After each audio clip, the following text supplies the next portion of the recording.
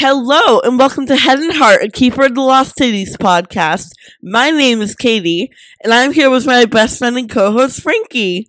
Hey, everyone! And it is a very exciting day because, guys, Stellarlune came out! Woo! You say day, it's night for both of us.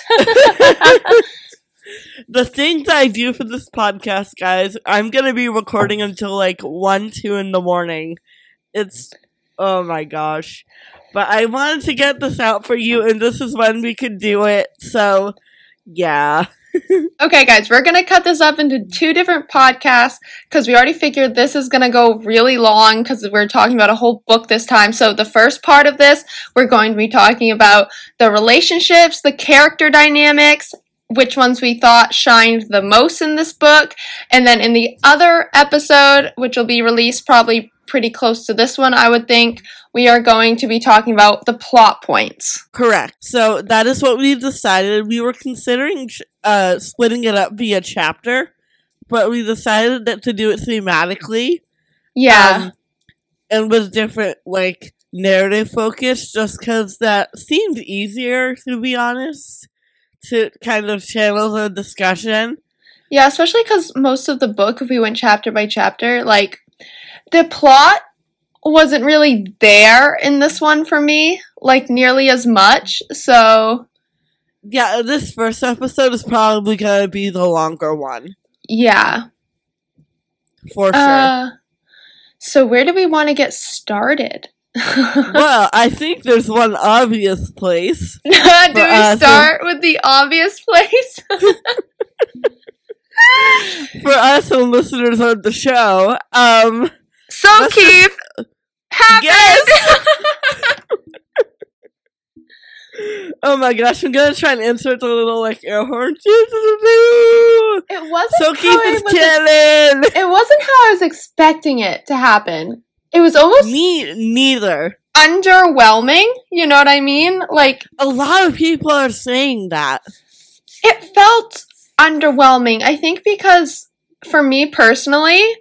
There's, like, 2 different parts to this for me personally. First of all, usually in books, we get the whole book of Sophie and Keefe interacting, and so they play off their moments, and then the chemistry is just there, because you have a whole book of them playing off their moments. Whereas with this, it was like Keefe had to be shoehorned in at the end, and so their moments couldn't be as gradual. So even though we had Sophie's feelings throughout the whole book, and her figuring them out, which I think did feel, even that felt a little bit, like, rushed in a couple ways here and there. We didn't get them together for a full book, which I think really made it feel a little bit underwhelming. And then the other thing that I saw people comment on that I agree with is their chemistry has always been so natural, so comforting, so close. And because I'm hoping it doesn't get awkward. Like, I don't want it to be like her heart raced with butterflies every time she saw Keefe, because that was what made the Fitz thing feel so fake to me, was like, it was on a very, like, physical, like, oh, butterflies, and it's a crush. Whereas with Keefe, it has always felt so natural and comforting that I'm hoping in the next book, it starts to feel more like that again, just with them now dating. You know what I mean? Right. It got awkward for a little bit just because, Sophie's like that. Yeah. And Keith can't feel her emotions right now, which is really weird for him. I hope that gets fixed. Oh my gosh, me too. I hope that he lets Sophie use some of the power too. Yeah. It's torture for him, feeling numb and not knowing how to interact with people, which is the best part about Keefe, is knowing how to interact with people. And I don't want us to take half of the next book, figuring out how to, like, do this with his powers. Like, it's gonna be the last book. I want everyone in top form, which I know might be unrealistic, but I don't care. Oh yeah, still spoilers, by the way. I just realized we forgot to say that.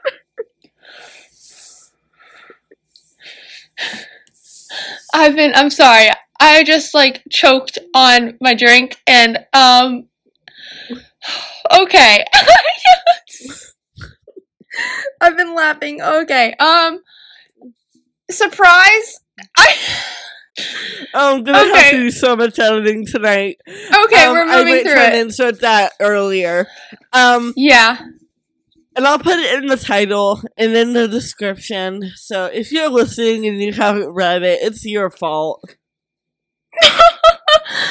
We just said they got together, which I feel like everyone knows that. Everyone knows they were going to, so it's not that big of a spoiler if someone did. It really isn't. What would you think? There's no way people went into this book still thinking she was going to be with Fitz, so that's not really a spoiler. Hell no. No. Hell no. And if you did, I would love to have just a taste of your, like, hope. Just a taste of, like, your shipping hope. I could use it in some of my other ships. Oh my gosh. But yeah, what did you think? We will talk about Mr. Fitzbacker because, oh boy. But, surprise, surprise, he did not annoy us as much as some of the other characters this time around, so. No, he did not. We will get to that, but Katie, how did someone in particular who was, like, slaughtered, and we were so upset about it. I was just annoyed. I couldn't even be upset about it because I was just so annoyed. For reasons. Annoyed. But we'll get to that later. Katie, did you think it was, like, underwhelming? Did you think it was, like, a good amount, the Sokeefe, like, feelings? I agree. So, here's the deal. Yeah. I enjoyed it. I see the criticisms, and I understand where they're coming from. However, I really enjoyed it because I thought it felt very true to life, where these feelings kind of hit you like a freight train. Mm-hmm.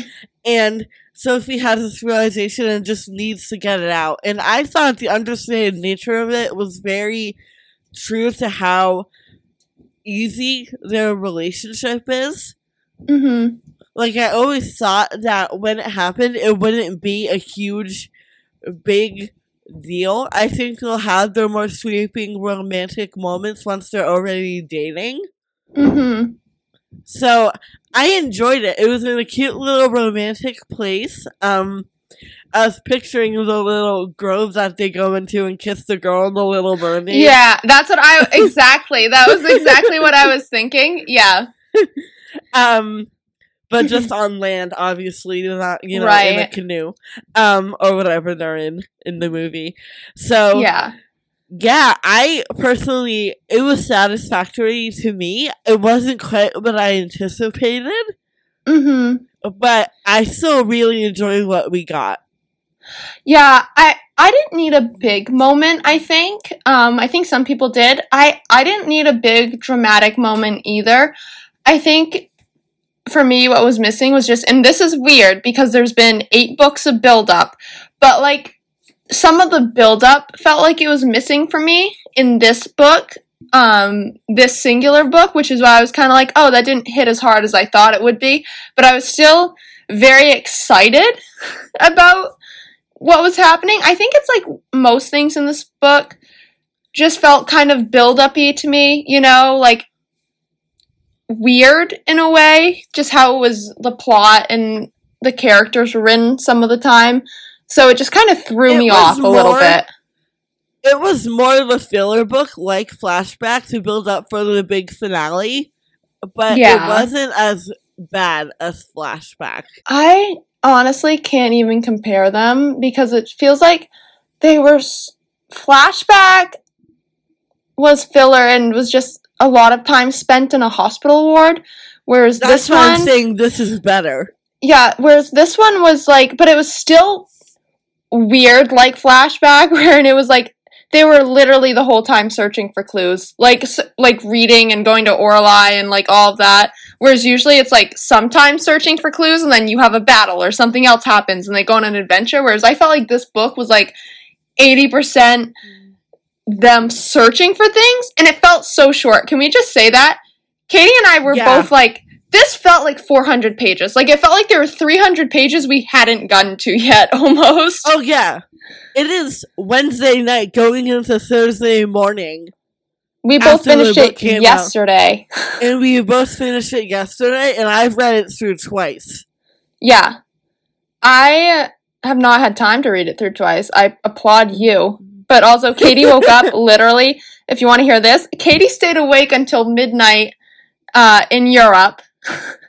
And then it didn't come out at midnight in Europe, and I was like, Katie, it's probably going to come out Eastern Standard Time. What do you know? It came out Eastern Standard Time. Like, crap. So she woke back up at 5 in the morning and read through. So that's crazy, dedication. Okay. But yeah, so that book legitimately felt like 400 pages though. Like I kept looking at the bar because we were both reading it on Kindle. We didn't wait for him to come in, and I kept looking at the bar and it'd be like, you have 30% of this book left. And I was like, how do I only have 30% of this book left? We haven't figured anything out yet. But that's plot stuff. But I just wanted to say this book felt so quick. So quick. Yeah, for sure. Can I just say I love your nails right now? Oh, thank you. They're Beetlejuice. I can see that. Halloween. I know, I can't stop playing with them. If one of them was black, they look like non-binary nails. Oh, yeah. That'd actually be really cool. Which I say that because a character just did that in the Owl House. Ah! A non-binary character painted their nails the flag colors. So. Maybe I'll get bi-colors next time. Purple, pink. Those would look cute. Those would look cute. Anyways, Frankie has cute nails right now. Yay! Oh gosh, where do you want to go from here? We can talk about the characters that annoyed us since we already kind of touched on that a little bit. Or do you want to talk about Fitz a little bit? Yeah, Fitz wasn't that. I mean, he was still annoying in parts, but he wasn't as bad for me in this book as he has been. Like, I was fine with Fitz. Maybe it's because everyone else was irritating me so much, but I was fine with Fitz overall in this book.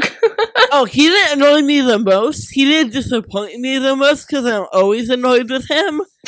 But I wasn't fine with him. I think it's just because I'm used to this from Fitz, so it wasn't new. So it was just like, oh, he met my expectations, but he did a little better than my expectations. So that's why I was like, meh, whatever. I wasn't worried. That's a pretty low bar because he was kind of an asshole.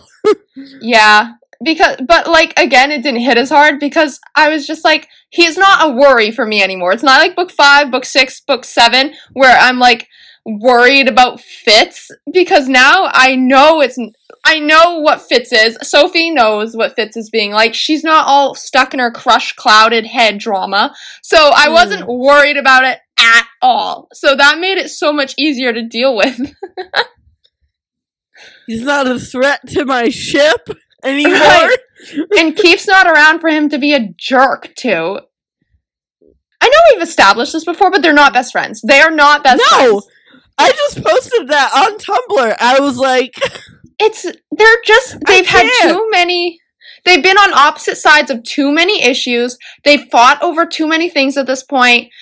And you can be friends with someone and have different thought processes, obviously, but to the point that their fights have gone to and their miscommunications have gone to, Fitz and Keefe are not best friends. They're not best friends anymore. There's been a wedge put there, and it's not going away. Absolutely. And when I posted that on Tumblr, the comment that I got immediately was someone saying, no, they haven't been since Lodestar. And that is entirely accurate. That's what we've been saying. Mm-hmm. Fitz and Keith's friendship never recovered from Keith's, in quotations, betrayal. It's the stupidest. It's so stupid. It's whatever.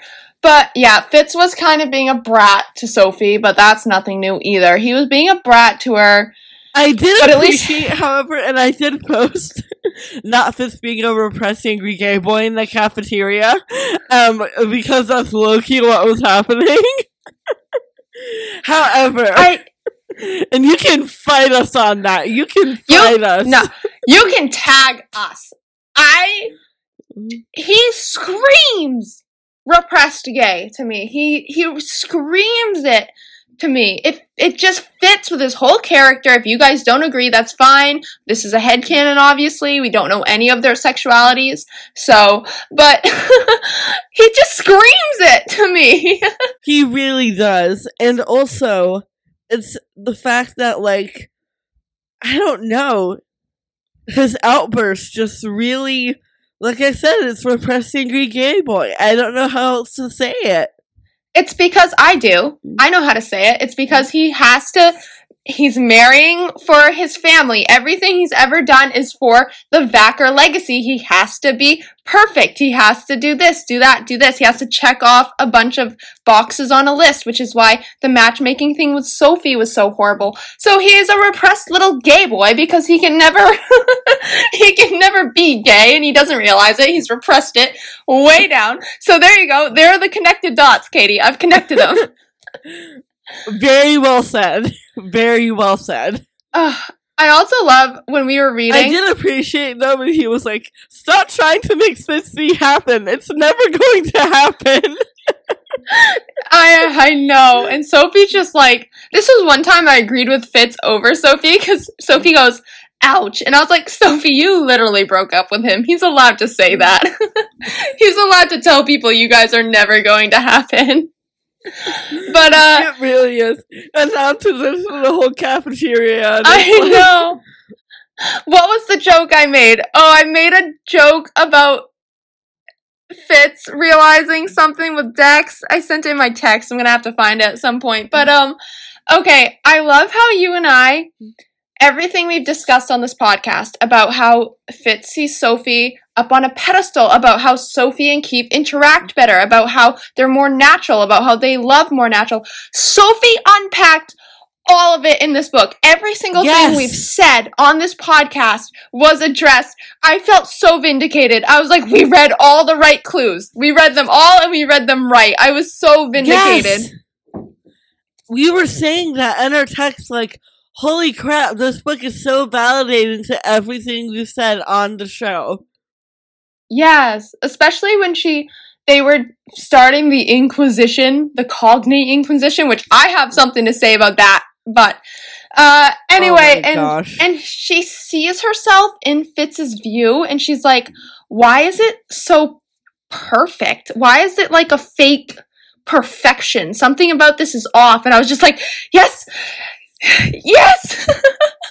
And then she immediately points out, in Keith's view, in his drawing, how beautifully imperfect it is and how it feels like her. Yes. And it's like, there's the difference. Because she doesn't have to be perfect. We also got the whole head and heart thing really drilled into us this book. Yep. Yeah. I love that moment when Dex is thinking, he's like, so that probably means he match-dressing Sophie. He's like, shut up. Shut up. I loved all the hints around that, and Sophie because Sophie's realized it now, but she doesn't need people pointing it out to her, so every time someone brought anything up, anytime anyone brought anything up about her and Keith, she just immediately was like, shut up. And I feel that. I feel that. As someone who doesn't like talking about romantic feelings or crushes, that would be my reaction. I'd be like, I'm not talking to you about this. Can we address once more how much Sophie just does not want to be cognates? Yes. You can rant on that one. She doesn't want... She doesn't want to be cognates. Can she be more painstakingly obvious about this? This was happening before she ever got with Fitz. Before she ever got with Fitz romantically, she didn't like it. So, and now that she's been with Fitz and they're going through this inquisition and Kiergan's telling them what this means and that it's basically a marriage and that they have to tell each other everything. She almost outright says, we're not doing this. I don't want this for the rest of my life. And then she gets talked back into it for the greater good. And I feel so bad for her because this girl should not have to share her mind with someone for the rest of her life just for the greater good. I know it makes them that much more powerful, but oh my God, I would hate it. And she hates it. She hates it. Just read the chapter. It's everywhere. She's not wanting to go to school because of her sessions with Fitz. She is so dreading this to the point where it's like almost downright abusive, the fact that she's being forced into it. And I don't blame Fitz. I don't blame Fitz for this being abusive. I'm more so against Tiergan right now in that, because Fitz is also a student. He's also young. He's just doing what Tiergan is telling him in this point. But Tiergan, pushing this, she obviously doesn't want it. How can no one else see that she doesn't want to do this? The thing is, Sophie's done everything short of voicing it outright. She has expressed her discomfort. Yeah, she has. Multiple times. Well, she has, though. She has not want to be cognate. This book, she said it. So who are we kidding? There's no excuse. No, I know, and they talk her back into it with, this will make you more powerful. I know she's battling the whole world, which people simultaneously forget and then also shove in her face at the same time, but the girl doesn't need more pressure. If she doesn't want to be in a lifelong marriage pact, basically, with her ex-boyfriend who can read her mind any given time, then don't make her be in a marriage pact with her ex-boyfriend. Which is basically what this is. It's just... And Tiergan's acting like it's just a little thing that they have to work through and blah, blah, blah, and it's like... No, she is allowed to lay down that boundary. Yeah.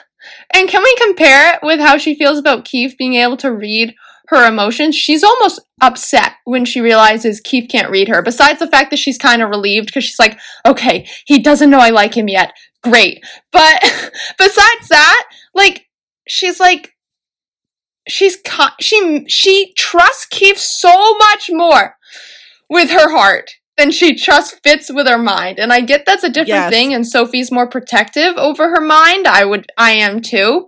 But there's such a big difference. She's not terrified of Keefe reading her emotions. She's almost misses it when he can't do it. She does almost miss it. Because their interactions are awkward after it, because they don't know how to...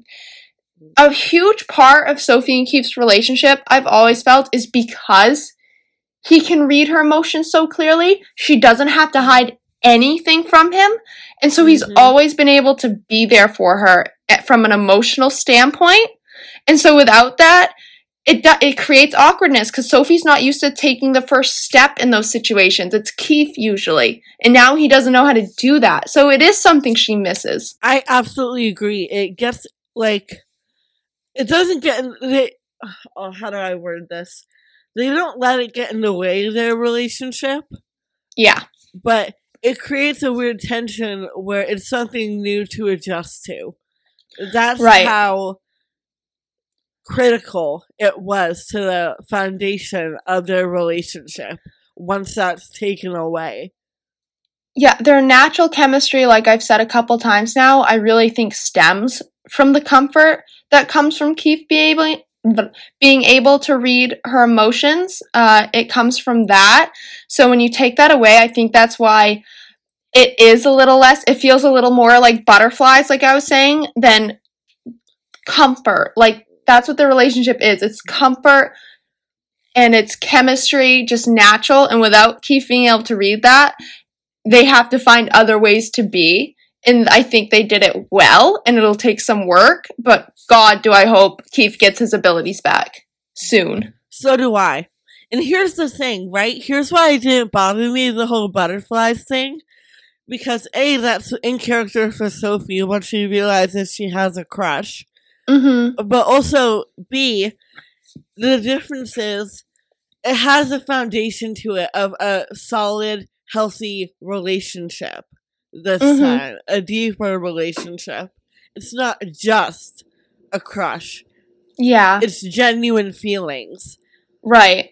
That's being placed on top of until they talk it out. So, to me, that's the critical difference there. Yeah, I agree with that. I just don't, I think my worry is that I don't want it to be all butterflies. I want them to eventually be able to shift back into their natural, comfort with each other, if you know what I mean. Oh no, even at the end, it's not all butterflies already.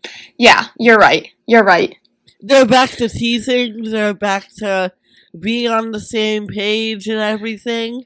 Like, the funniest it's a small thing, glimpse, but the funniest thing is, you pointed this out.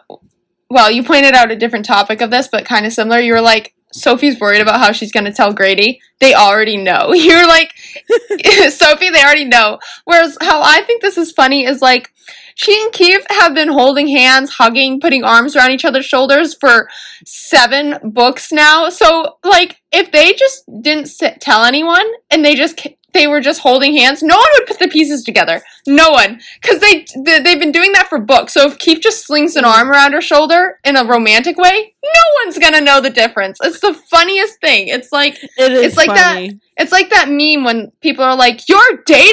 And they're like, "We've been dating for 2 months. How did you not know?" Oh my goodness. But I do want that Grady conversation. Oh yeah, I think everyone wants that Grady conversation. Especially now that Keith and Grady are having one-on-one sessions. Yeah. That is going to be a gold mine. Oh my god, it's so great. And I love Grady and Keith's relationship, to talk about their dynamic. I love their dynamic. I just love how it's grown, and that Grady doesn't just see him as that boy, which you see subtly throughout the last couple books. Grady feels for Keith. He cares about Keith. He knows what Keith is going through, and I love that he's there to help him through this. Loki, before he even starts dating Sophie, sees them as parents. Better them than Alden, who we didn't even see in this book, and I was so happy about that. Oh my gosh, yes. There are already so many other people annoying me. If Alden had shown up, some of his toxic qualities come through Fitz. His essence was there through Fitz. But Fitz apologized. I am happy that Fitz, like, really delved deep into what he'd done to Sophie and was like, I've been a brat. I know I've been a brat. But yeah, he delved deep into all of that, and he knows what he's done to Sophie in the past. And even though he was really hurt, and I did feel a little bad for Fitz, because it's not Fitz's fault that he doesn't realize that he's an emo repressed gay boy. It's not his fault that he doesn't. No, but to be serious, it's not his fault he doesn't realize his feelings for Sophie are kind of fake. So, like, I did feel a bit bad when he realized, oh, I still like, I put like in air quotes, I still like this girl, and she went and kissed, like, Keith, who I've known for a really long time. I did feel a bit bad for him, but he didn't lash out. So I felt okay. I felt okay with Fitz by the end of the book. Like, he apologized. He really did seem to realize that he'd been hurtful in the past, and he didn't lash out at her about the Keith thing. So I'm okay with Fitz's character, this book, overall. I was mad at him because of one comment he made when he said even after he ran off and left everybody. That pissed me off. Oh yeah. It's so a short-sightedness. I was mad at him. I'm much meaner to Fitz than you are.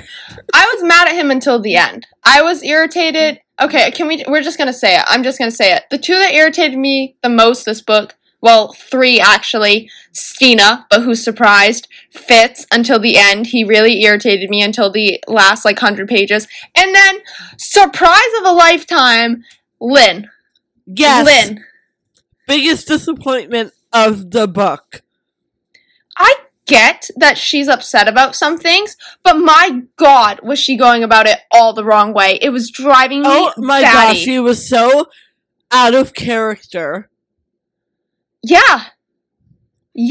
Like, that's not how you talk to your brother. Especially the comment about she keeps implying they've brainwashed Tam, and it's like, even if they had, you think this is the way to go about it by continuously pointing this out to him? That doesn't help anything. Your brother is the most stubborn person in the world. If anything, that's gonna, put him against you. Like, what do you think you're doing here? Solidify him in his views even more. And you know who I loved as opposed to Lynn?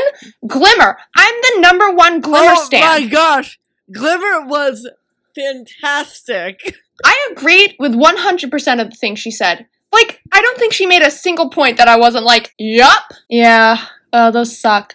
But yeah, Glimmer's points about how it's easy for them to say that they joined the Black Swan and not the Neverseen. How it's easy for them to say, I would never do horrible things. How it's easy for them to say that, like, they have better ways to topple this system. And she's using her own life to show them, you don't know what it could be like to be on the other side of that coin and have to choose the Neverseen.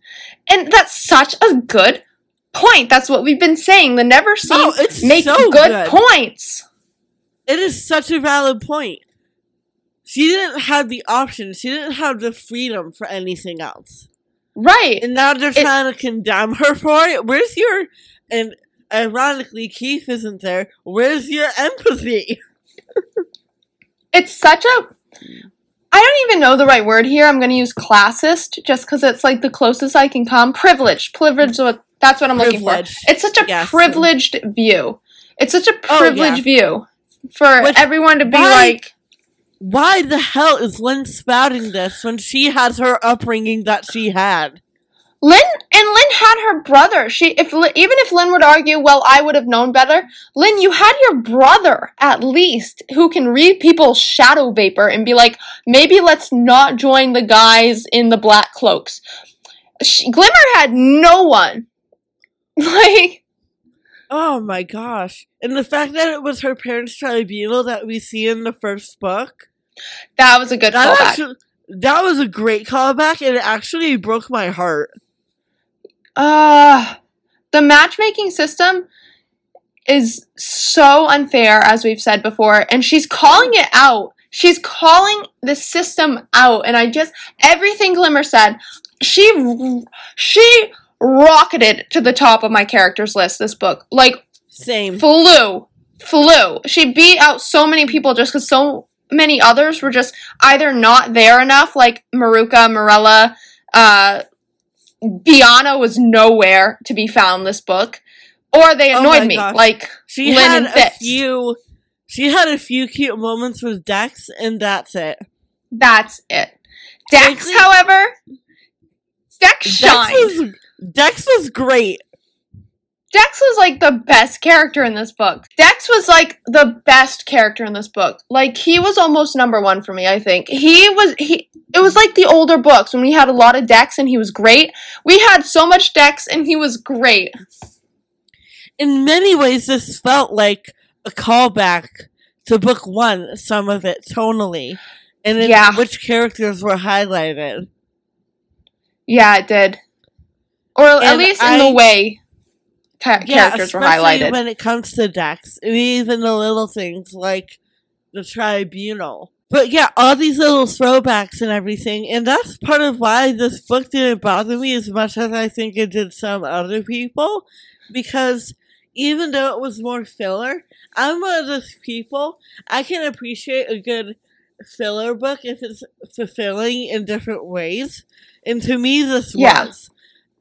Unlike Flashback, which was just filler and nothing happening, this had some great, besides Lynn, this had some great character work. It had, stuff going on still the whole time. Yeah, I agree with that. It's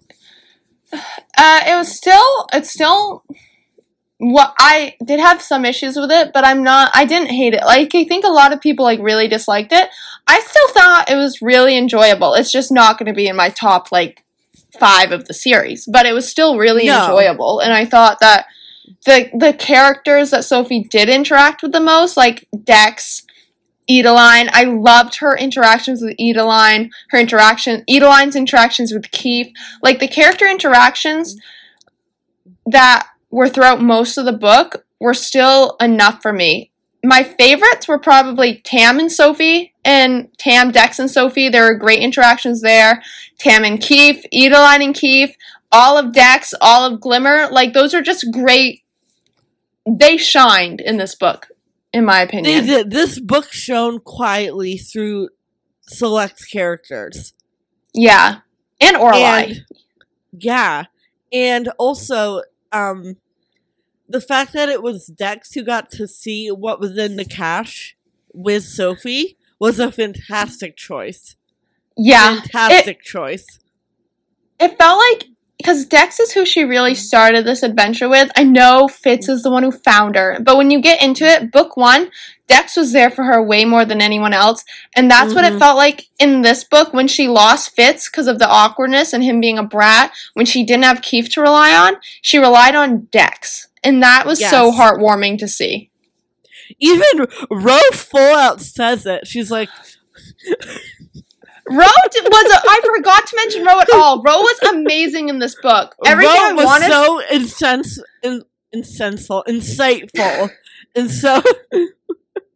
Everything I wanted I can't from talk, Ro. guys. Ro was so insightful this book and had so many good things to say to Sophie. She Ro really was everything. Yes. She's everything I wanted. She's the one who, I mean, unironically, she's the one who coined this term. She's the one who ended the Great Foster Oblivion. Yes! Sent Sophie into almost this existential crisis. Like, yeah, honestly. I'm just imagining this poor girl, like, sitting at the end of her bed, staring at the wall at the doorway, as it's described in the book, freaking out, panicking. Yeah, but she has this giant realization, but she works through it, and it's for the better for her to work through those feelings. And even more than that with Ro, like, Ro, I think a lot of people's biggest issue with Ro was that she became just the Sokeefe, like, shipper in the books, which I even saw, too. Like, she was starting to feel less like a character and more like just the fandom's push for Sokeefe. But in this book, Ro felt like her own character again. She just, not even with any of the Sokeefe stuff, just like her lines, her opinions, how she cares about the goblin politics, and her snipes with Sandor, it just all hit harder, this book. She felt like such a better character, this book, than she has the last couple. Grady and Edeline, we didn't get to see a lot of them, but they showed, especially Grady. I thought especially Edeline shone in this book. Yeah, no, I meant we especially didn't get to see Grady. Oh, yeah. We wanted Grady to kill someone. Yeah, we do. And that didn't happen. And we were both very disappointed. Guys, we thought someone was going to die. It was on my bingo card. God damn it. It was on the bingo card. Also on our bingo card, we thought that either Lynn or Julene were going to die this book. Julene is Dex's mom, for anyone who doesn't remember that. We were, like, calling this that they were going to die, one of them. No one died. Absolutely no one died. No, wait, Vespera died. No one we care about died. Yeah. No good guys died. Vespera was a cool villain. I'm kind of sad to see her go. All the villains are so cool. Finton cracks me up. Finton and Morella and his infatuation with these flowers cracked me up the whole book. Gardener Finton? That's what everyone was saying? Yeah. On Tumblr, Gardener Finton?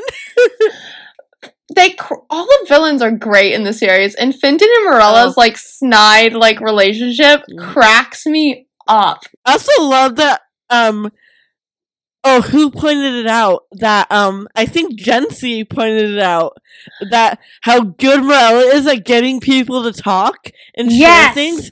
She's the best person who could have possibly been paired up with a villain, been paired up with Finton, and it's working out so much to their favor. That girl has a gift. She's so devious in a good way. It's great. And since you brought Jency up, oh my god, I miss baby boy Jency. Let's go back to book 1. I need to protect him. At the table with the crew. I still think his brother, who's a phaser, is the phaser in the Black Swan that we've never known the identity of. I still think that's Jency's brother. I've been calling that for a while now. Oh, I'm sure it's going to be revealed in the last book. I'm right with you there. Yeah, but it was so good to have Jency back. It was so good to see more of Morella, too. We didn't really get a lot of Maruka or Wiley in this book, but... I would like to see, given the situation with Dex's family right now, Jency and Dex form a friendship. Yeah. And Jency be there to support Dex, or for Dex to go and ask questions to, while he's dealing with his sibling being talentless. Do we think Jency will stay talentless? I think he might. I think he might too, because it'll be another nail in the coffin for like why the system is so bad. Which and I think it'll open the door to that relationship with Dex that I'm talking about. I think that is a beautiful relationship that could come of this, and I hope it's explored in book 10. I think, yeah, we just got so many good little matchups, I guess. Not big moments, but like Tam and Keefe having that moment where like they're not snarking at each other. He's just saying thank you and they're accepting it, and it felt natural. That was great. Tam and Keefe, best friends. But also Dex and Keefe, best friends. They've helped each other so much these past couple books. Like, they just care about each other genuinely. Best friends. I don't care. Morella and Dex are really good friends. They're the type of friends that have known each other forever, so when they don't talk a lot, it's okay. But we see them being friends throughout the series, and in this book, you can just tell they're the friends that have been there for each other for a lot, but don't necessarily broadcast it. Like, Dex doesn't hang out with Morella all the time, like he does Sophie, but they're still friends, and that gets across in the writing. Or the bitch squad, as I've dubbed them. The BITCH squad. Biana and Dex. Low-key dating.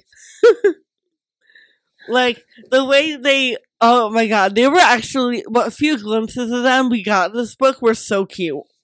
They were really cute. Really subtle, but really cute. Very subtle, but very cute. Agreed. Absolutely agreed. And I wouldn't be surprised if when Sokeefe announces, honestly, to the group that they're a thing, that Dexiana is low-key like, we have some news too, guys. I think Dex is gonna be over the moon with Sokeefe, which is weird, but like, he's gonna be the best friend that just jokes with Sophie all the time about it, like, how's Keefe doing? And she's gonna be like, shut up. Because we already saw that this book. It's gonna be amazing. Tam, can we go back to the... Dex can still be a little petty, and he's just gonna be glad that she didn't go with Spence. Now that we're on the relationship side of things, we've kind of delved into that. I don't think Tam and Rainy are... So, Glimmer. Yes. Rainy, Glimmer, blah, blah, blah. I don't think Tam and Rainy are going to end up together. I've seen a lot of people say that. I think Morella and Tam. Morella and Tam, and I will die on this hill, okay? I know a lot of people ship Morella and Lynn. I don't care about Morella and Lynn like that, especially after this last book, when Lynn just went off and did all of that stupid shit. And Morella was low-key great. Like, Lynn doesn't deserve her anymore. Morella was great. Morella was standout in this book for me, too. Lynn just needs to change the attitude. It was a 180 attitude, and I didn't like it. And maybe it's because she's been hanging out with Stina and Maruka all the time. Here's the thing. I was thinking that it was going to be because she was going to kick the bucket. And Shannon was manufacturing this conflict to have tension between them before she died. And then it didn't happen, and I just wanted to death. I'm like, what's the point? Are we going to marinate on it more than it's going to happen in book 10? Right? I just wanted a death, because I just wanted the stakes to be set up, and then I guess we got that with Vespera at the end, but like still, I thought a main character was going to die, and then a main character did not die, and I was kind of surprised by that. But yeah, it's a second to last book convention. Yeah, right, exactly. It's just as weird it didn't happen. But yeah, going back to the Tam Rainy thing, they feel like such platonic friends to me that like the only girl in the series that hasn't felt platonic with Tam to me, actually Biana a little bit felt kind of flirty with Tam, and I liked that. But besides that, Morella and Tam are the only ones that don't feel.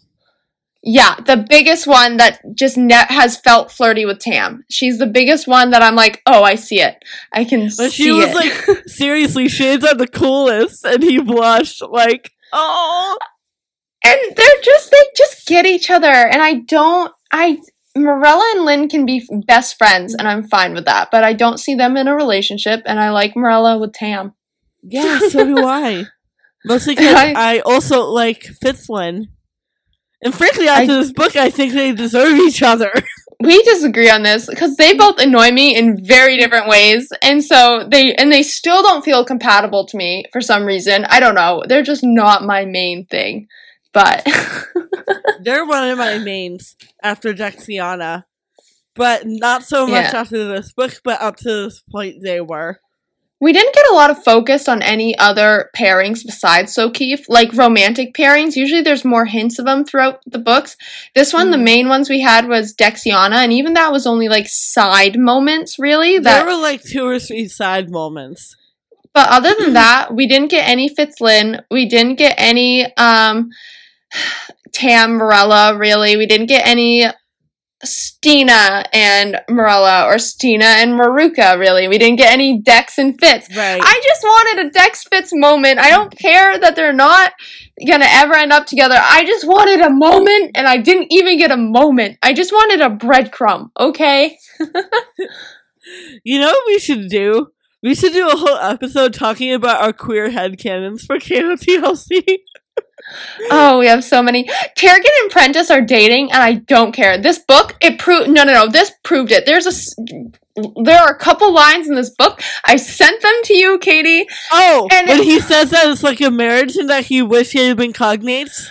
That's number 1. Is that one? And then hold on, I have the other one that I sent to you. I'm finding it right now. It will not take me very long. It's when they're showing the memory of Syrah, and they make sure to include Tiergan, and they all end up in a group hug. Here it is. Okay, she shared the projection with Prentice next, and he clung to his son and wept. Tiergan held them both when it was his turn, and Sophie wished she could give them more time. They deserve to hold Syrah's message between the 3 of them. All 3 of them holding this message. Him holding both of them up. It speaks of like 2 fathers and their son mourning Syrah. Like, it's just, the gay coding in this is insane. And then add Syrah into it, and there's no way Tiergan, Syrah, and Prentice were not in a polyamorous relationship. I literally don't care what anyone... I don't care what anyone says about this at this point. They were all together. And if they weren't all together... I ship this, and I do not typically ship poly stuff. It's just not typically for me. Right. But this is so evidently poly. This is so evidently poly. And if it weren't poly, Wiley obviously has other family with Maruka. He has a bunch of other relatives. So why in the world, when his mother and father died, allegedly, did Wiley go to live with their best bud, Tiergan? No! He went to live with their other spouse, Tiergan. I can't. No.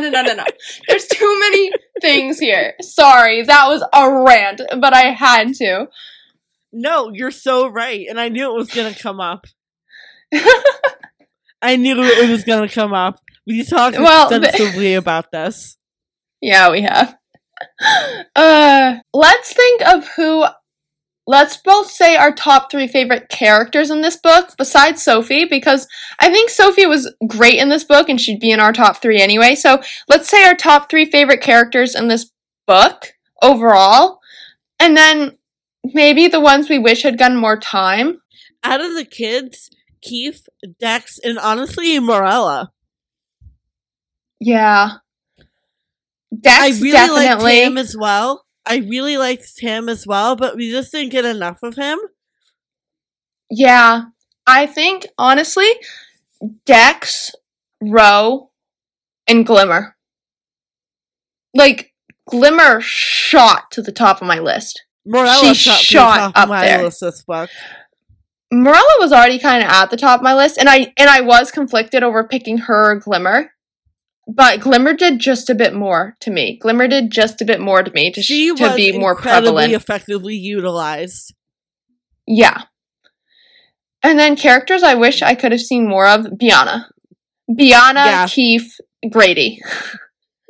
Yes, agreed. And Forkle. There wasn't enough Forkle in this book to me. I love Forkle. No, there wasn't. For all the information we were getting, Forkle was nowhere to be found, and I was very upset by this as a Forkle lover. Yeah, I'm absolutely with you. he didn't feel off. It felt like he walked in for a second. I guess he was busy being principal. Yeah, Magnate Leto. But, like, yeah, it did. He, like, walked in for 1 second and then left. And then we, like, didn't see him much at all. And then it didn't feel like the Black Swan played any role in this book. We didn't see any of the Black Swan members except Forkel and Tiergan. And it wasn't even in the Black Swan role. Like, they weren't in their roles, really. It was... No. That's why this book felt weird. This book felt a little weird. That is why it felt a little off. It just overall felt weird. The pacing felt a little weird. Like, the character dynamics outside of the ones that we really liked, they felt weird. Lynn was the curveball I didn't see coming. Yeah. Very disappointing. As a Lynn stan, as a girl who, you know, loves Lynn and identifies with her, so disappointing. I sent Katie a message because... Okay, Katie likes spoilers. She'll go out of her way to find them. I avoid them like the plague. So Katie wouldn't skip right to chapter 42 when I found out. She skipped when these books downloaded on our Kindles. I started reading from the beginning because I didn't want to be spoiled. This girl went to chapter 42 and then read all of that. So I was a little bit ahead of her, and I was just texting her when the whole Lynn thing started. I was just like, Katie, you're not going to like this, but Lynn is annoying the hell out of me right now. And she's like, oh no. And I was just like, yep. And then it was like 20 minutes later and Katie goes, oh no. She's really irritating me. Mind you, this is 5 a.m. or like 6, 7 a.m. at this point. The sun is coming up. I'm reading through the dawn. And I'm just texting Frankie. Like... It was 2:30. I had work at, like, 9 the next day. I had a meeting, and I was like, oh, no. It's a good thing I've been an insomniac for my entire life, or else I wouldn't be able to do stuff like this. I have not. I need my sleep, and it is 12:30 right now, guys. We've been trying to get episodes out, and this is what ends up happening with the time zone issues. Yeah. It's so hard. I'll be back home soon. Don't worry. And then you need to come visit me because I haven't seen you in person in 2 years. It has been a long time. There will always be something that happens. The last time I was planning to go visit Katie, guys, my car broke down. Not even kidding you. My car broke down, like, 5 days before I was supposed to go see her, and I was just like, you have got to be kidding me right now. The universe hates us. Yeah, obviously. But I did really like the Sokeefe kiss. I did like how that was explained. And then she went to go kiss him again. Like, she went to go give him, like, another reassuring, like, peck, and then they got walked in on, and I was like, the trope happened. Okay. I loved that, and how sweet and tender it was, and how soft it was, and how she was just like, and then everything changed, everything was new, and I'm like, it made me excited for my first kiss, to be honest. Like, if I'm being completely blunt here, like, it made me, like, and the difference between that and Dex was so... Fitz being like, we never even kissed. I was like, yeah, you snooze, you lose, buddy. You lost her, buddy. Oh my gosh, I have to read out my post where, hang on a second. Okay. So I said, he lost her. Deal with it. And, I said, Nafis being an angry, repressed gay boy in the cafeteria, and I said, hashtag boy, she doesn't want you, hashtag, and you don't even like girls. Hashtag, you don't even like girls. Hashtag intense compet if I ever saw it. Like, it is. Mako and Fitz, they could shake hands on it. And I know that's another one of your posts. But yeah, they could shake hands on it. But yeah, I love how usually in books, unless it's YA, in middle grade books, like the characters, they'll kiss in like the penultimate book, but they don't actually get together until the end book, which means you don't get to see them actually be a couple. And this time I'm so excited we're going to get to see them be an actual couple in the final book. Yes. We so rarely get that. this isn't going to happen because we're in the middle of a battle right now where we left off. But what if after that, the next scene is just like the talk? Yeah. Also, I love how Keith knows her so well, because when Sophie is going to sneak out, it's like that old bit. It's like Sokka and Zuko knowing Zuko knowing Sokka sneaking out. Like, Keith's just like, where are you going? I'm going with you. You're not going to face off against her alone. I'm going with you. So I know what's going on. Yeah. And then I also loved... Like, normally I would say, oh, we already got a lot of Sophie and Keith this book, let's mix it up. But I'm glad she got paired with Keith at the end, because it allowed us to get a glimpse of them interacting as a couple, being a little teasing, being a little flirty, and everything. And it was so cute. Yeah. It was... everyone, I can't wait to see everyone's reactions. Most people aren't there yet. Like, I wouldn't be surprised if, for the first week or so, this doesn't get a lot of listens because spoilers, and then it blows up. I was talking about the reactions of the characters. Oh, I was talking about readers' reactions. Oh, no, but yes. Yes, I get what you're saying. Yeah. But that, too, I can't wait to see the character reactions. Dex is gonna be like, yes! Finally! So is Ro. Ro's gonna throw a party. Oh my god, she's gonna throw a party. She's like, I have a prediction. Like, when's the wedding? I have a prediction about the Ro thing. Ro is gonna come help save their butts somehow on that island with them facing off against Gisela. Because Sophie did the thing on her wrist! And there's blue stuff on it, and Ro knows, and she can track her with the blue stuff. So, like, I think Ro's gonna have to come in clutch here at some point and help them get out of this situation. That would be epic if she just has a badass entrance. Yeah, just crushes Gisela with her ogre foot. Be amazing. Oh my gosh. Gisela. I can't help it. I say Gisela because I watched The Last Kingdom, and that's how they pronounce one of the names, and it's spelt exactly the same way. It's an old pagan, I think a Norse pagan way of saying it, so I can't help it. Is the Sensen family on Gisela's side supposed to be, like, Scandinavian? They are blondes. Well, then maybe, and if so, then it should be pronounced Gisela, I'm pretty sure. Oh.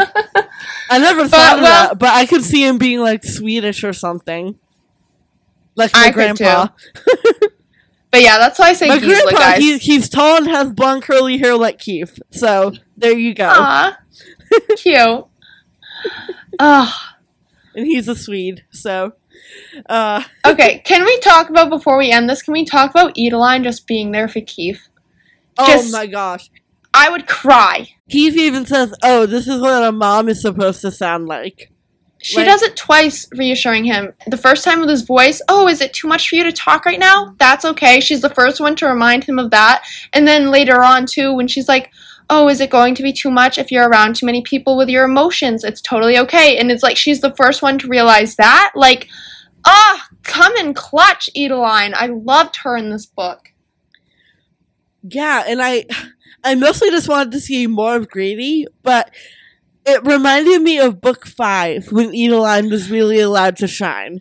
Yeah. More than Grady. And then Grady got a big chance to shine in book 6. So, he was really Grady could kill someone next book.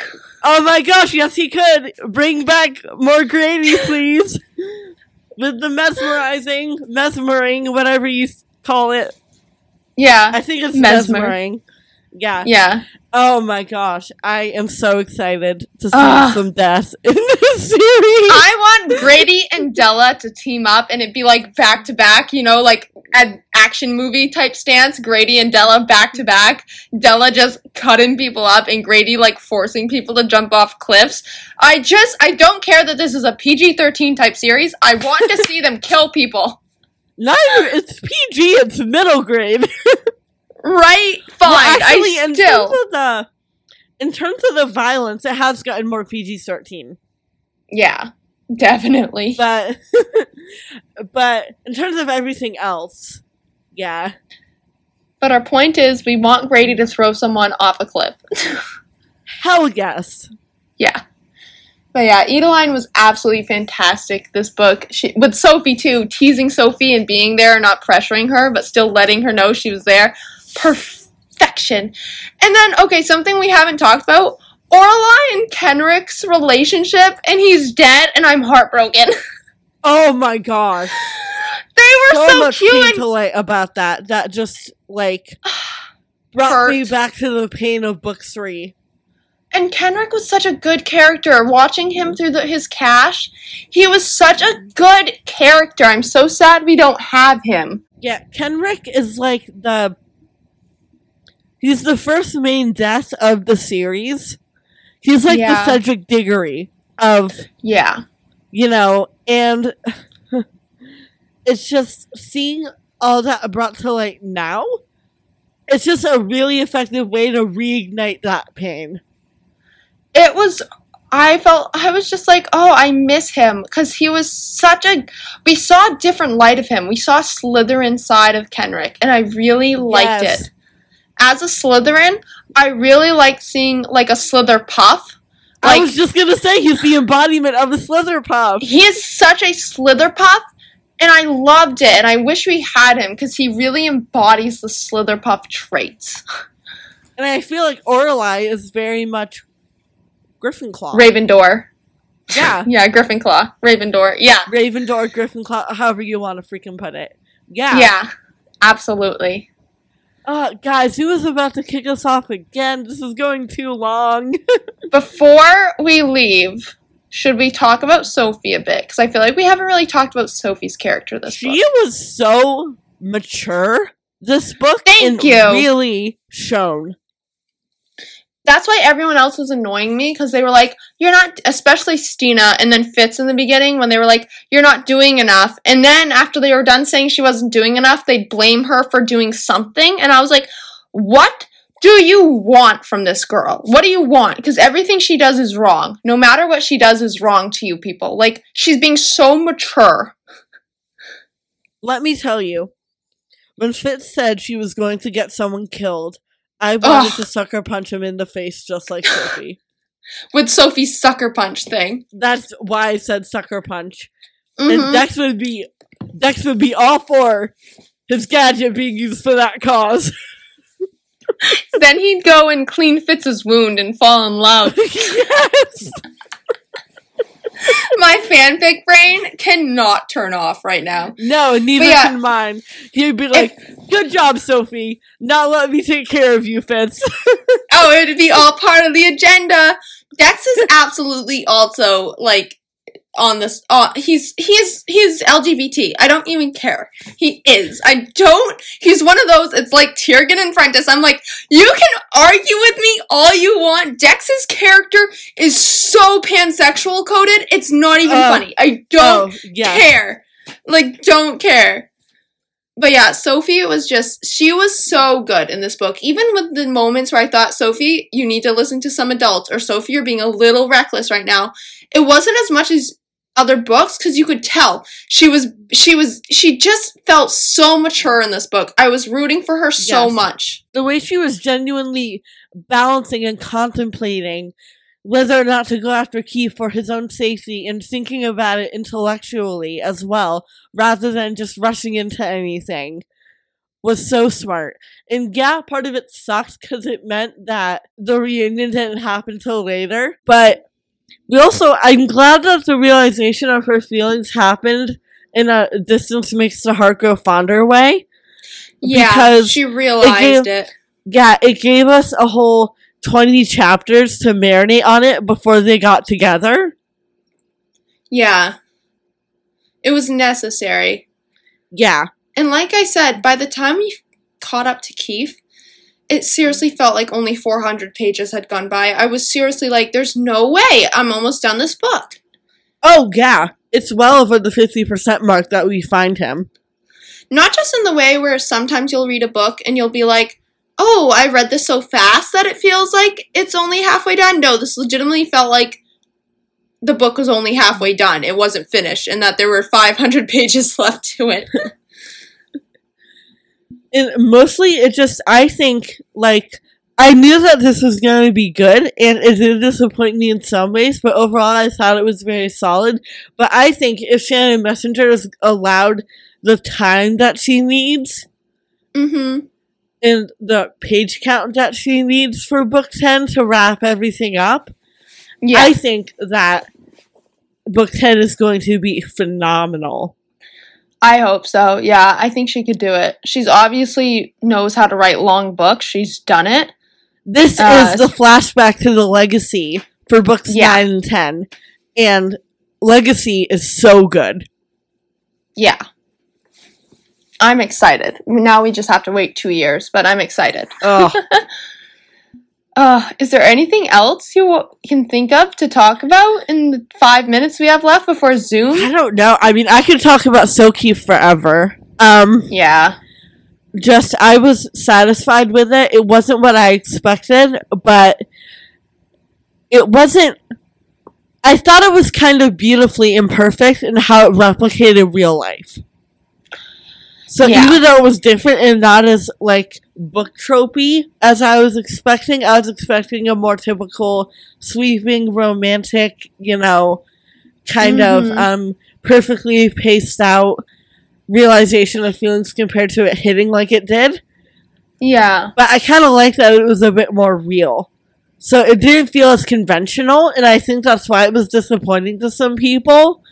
But it really felt true to life. Yeah. And I thought that was a good choice for Shannon to make. I really appreciated how it was done. And I thought the moment was very tender, very sweet. I thought the chapter where Sophie's essentially having an existential crisis / panic attack about realizing her feelings was hilarious. She says, I'm going to stop thinking about this like 5 times. And I know. That was amazing. Wasn't that just amazing? She couldn't stop, legitimately. No. She has to leave her room and go distract herself to be able to get the thoughts out of her head. It's amazing. So yeah, I'm so looking forward to next book. I hope Lynn is fixed. Better. And I hope she apologizes to her freaking twin. I know. It was so annoying. And Tam was trying to cool it down, too, and it wasn't working. I was just like, Lynn, stop making stupid comments right now. I can't deal with it. Everyone leave Sophie alone. I couldn't deal with it. They were all piggybacking on her. I know she's a sweet girl and a nice character, and she cares about people, but she's the girl in any floods. Just when she's so hung up about murder. I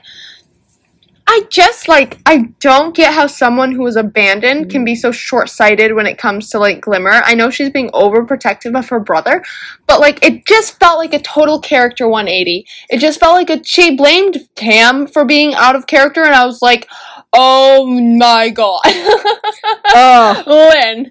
Lynn, your character is disheveled right now. Fix it, please. But besides that, I don't think... obviously there's a lot more we could talk about, but Katie needs to go to bed. And we have a part 2 coming. So I think this is a good time to end it for tonight. Honestly, I'm down to go for another 40 minutes if we have to. I'm so on board. It's ridiculous. And I'm editing this tonight before I go to bed. So. You're insane. Yeah, I am. School tomorrow. Not until noon. And you're gonna edit after this. What are you talking about? You're already not gonna get to bed until 3 in the morning. You're insane right now. I know that I don't usually go to bed until 3 in the morning, and that I get up at 9, but, I've lived with this. You have not. What are you doing to yourself right now? The things I do for this podcast. Oh my god. I was hyper the night after I didn't get any sleep reading this book, let me tell you. Well, yeah, I get overtired. Yeah, I got hyper. And I did an escape room that night with my new church. We had a blast. Anyways. Oh, yes. Anyways. It was in the dark too, and I got to do, the creepy horror room, and I was really nervous, but it was actually super fun. I like how you said anyways, and then kept talking about this escape room. I know. Anyways. Again. Need I emphasize it more? Anyways. Oh, goodness. There's so many components here in terms of the characters, because this was, like, arguably the most character-driven book out of them all. This was characters were huge. Or at least the ones we focused on. The other ones were background at best, but the ones we focused on... If it's not the most character-driven, it's the least plot-driven of the books. It's weird, because it felt like it should be plot-driven, given the fact that they were literally only really, like, looking for leads and stuff like that. You'd think it would be, but it wasn't. Like, the whole book felt like it was just them looking for leads. But it really wasn't plot-driven. No, it wasn't at all. And I enjoyed that because I enjoy character work, but I also see why it was disappointing to some people. Because even though all the books are character-driven, all the other books, besides Flashback, I would argue, have a really intense plot line to support it.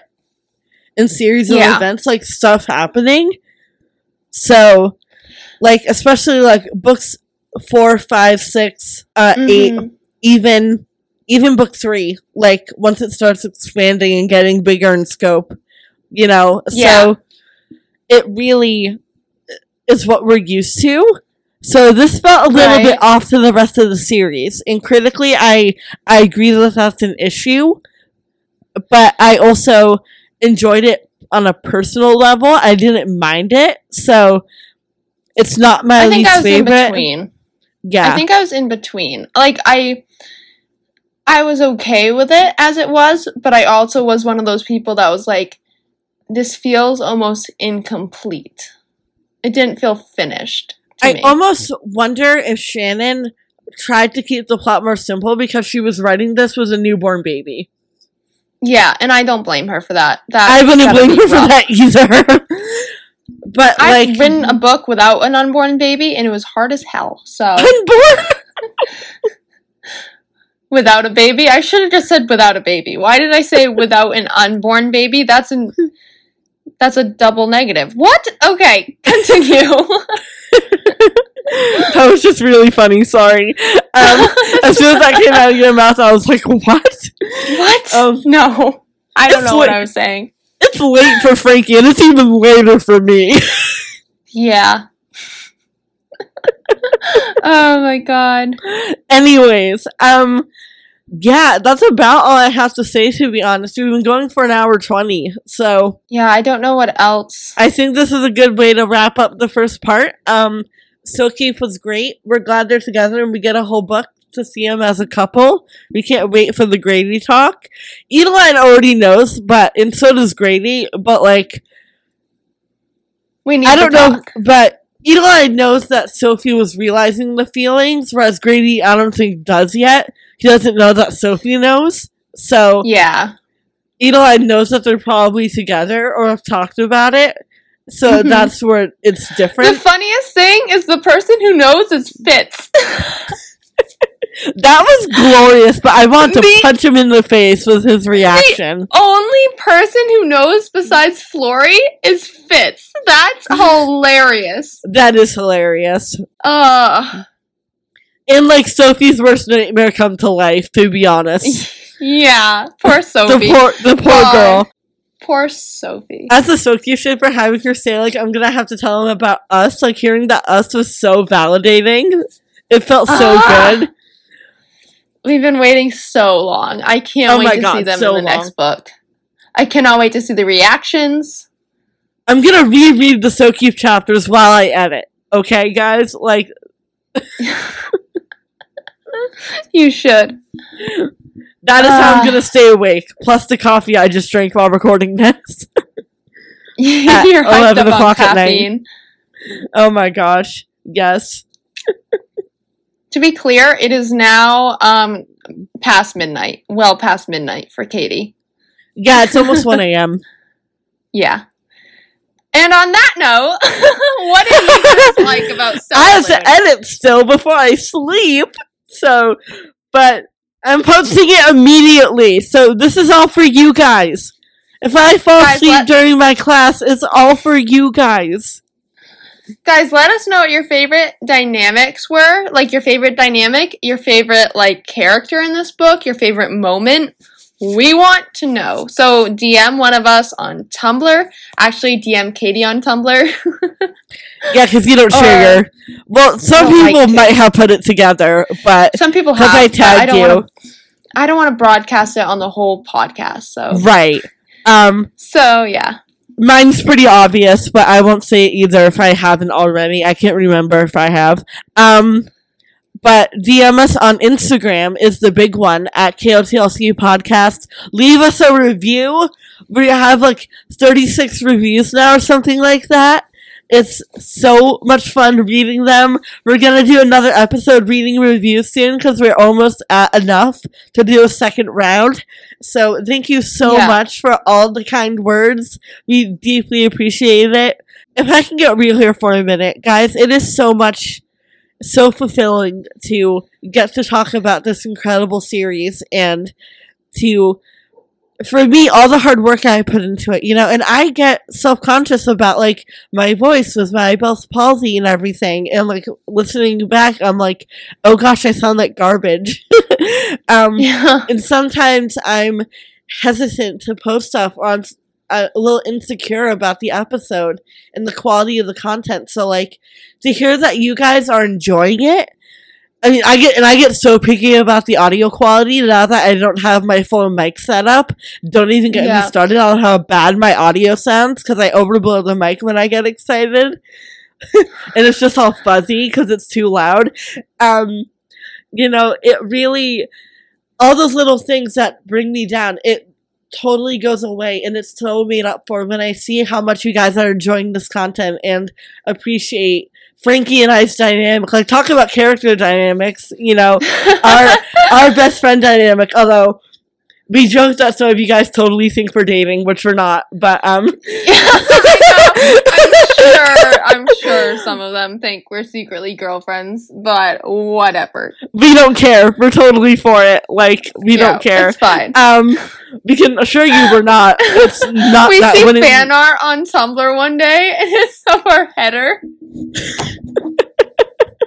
Sorry, that made me laugh. Just the thought of, like, scrolling through Tumblr and I see, like, the characters from our header just, like, holding hands or something, I would be like, oh my god. Someone please do that just for fun. Oh my god. I would love to see it. I don't give a crap if you ship us. Like, I really don't. Honestly, it makes sense, so I don't care. Oh my god. It's comments like that make it happen. Okay, moving on. Katie's dying over here. I am dying. No. But yeah, I'm really appreciative. It's like a low chuckle, so I don't know if the mic is picking it up, but I'm crying laughing. But yeah, the main point here is that we really appreciate you guys. We really love seeing your thoughts on the podcast, seeing your comments, and we just really appreciate that this really small book series, in the long term, in the span of things, that we didn't think would, like, end up having even a slight following, has at least, like, 50-ish people that really care about it, so that means a lot to us, guys. Yeah, and I also, if you know my main Tumblr, feel free to send me and ask about your thoughts on the podcast. Like, I love getting that, and I interact with those all the time. I've gotten a few, so, like, if you already know what my main Tumblr is, don't be afraid to reach out there as well as on the Instagram, and be like, hi, I love the podcast, or give us some feedback. We love feedback. If you want to be like, guys, I love the content, but the audio quality sucks or something like that, like, let us know, and we'll do our best to fix it. 'Cause Frankie's laugh annoys me. Katie's voice annoys me. Okay. We can go on forever like this, though. So I think that is all for today. Thank you so much for listening. And without further ado, this is the first time we can say this with it being canon. Happy Sokeefe shipping! Sokeefe shipping! Woo! Bye, guys. Bye!